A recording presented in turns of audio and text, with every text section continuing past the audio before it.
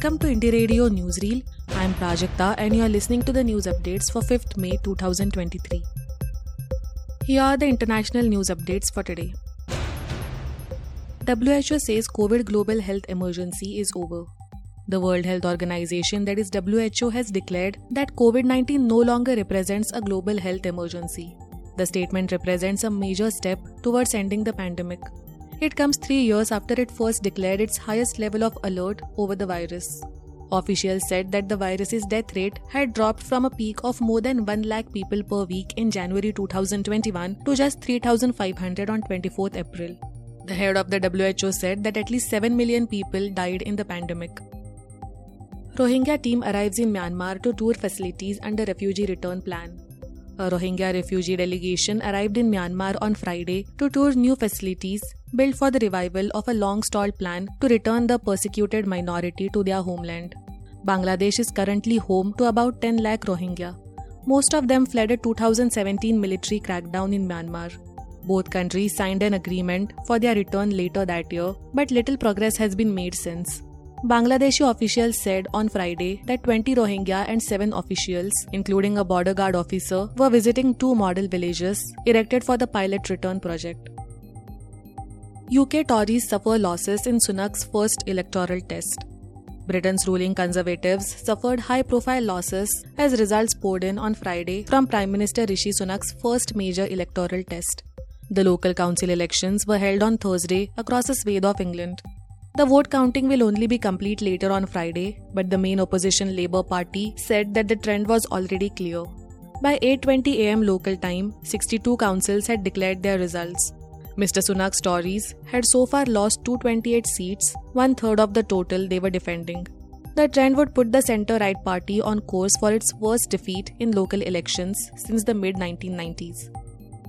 Now to the national news stories. Sharad Pawar takes back his decision to resign as NCP National President. Sharad Pawar on Friday took back his decision to resign as NCP National President.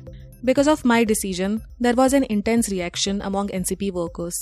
There was a great deal of uneasiness among party men, with my party workers and well-wishers urging me to reconsider. I cannot disrespect your feelings, Mr. Pawar said. Pawar's resignation announcement on Tuesday had sent shockwaves among the party cadre. Earlier on Friday, the NCP committee formed to decide on the issue of the party's national president had unanimously rejected Mr. Pawar's resignation and decided to urge him to remain in the party's top post. Thousands flee violence hit Manipur, enter Assam's Kachar. In the wake of violence in Manipur, more than 1,000 people from the state have entered into Kachar district of Assam to take shelter. The Kachar district administration has made all arrangements for the refugees and has provided food and drinking water facilities in various parts of the district. Earlier, Assam Chief Minister Himanta Biswa Sharma had said that several families affected by the recent incidents in Manipur have sought refuge in Assam. Violence broke out on May 3rd during the Tribal Solidarity March called by the All Tribal Student Union Manipur to protest the demand by Meiteis, who dominate the Imphal Valley, for scheduled tribe status. 5 army personnel dead in blast during anti-terror operation in Rajouri forest. 5 army personnel were killed after militants triggered an explosive device following an encounter with security forces in the forests of Jammu and Kashmir's Rajouri district on Friday morning. Following the incident at Kesri area of Kandi hamlet, mobile internet services were suspended in Rajouri. A statement released by the Army PRO, Lieutenant Colonel Devinder Anand, said that the security forces, in a joint operation, had cordoned off a group of terrorists in the Kandi area of the Kontraka subdivision and the encounter began at around 8 am. The area has a history of terrorist movement.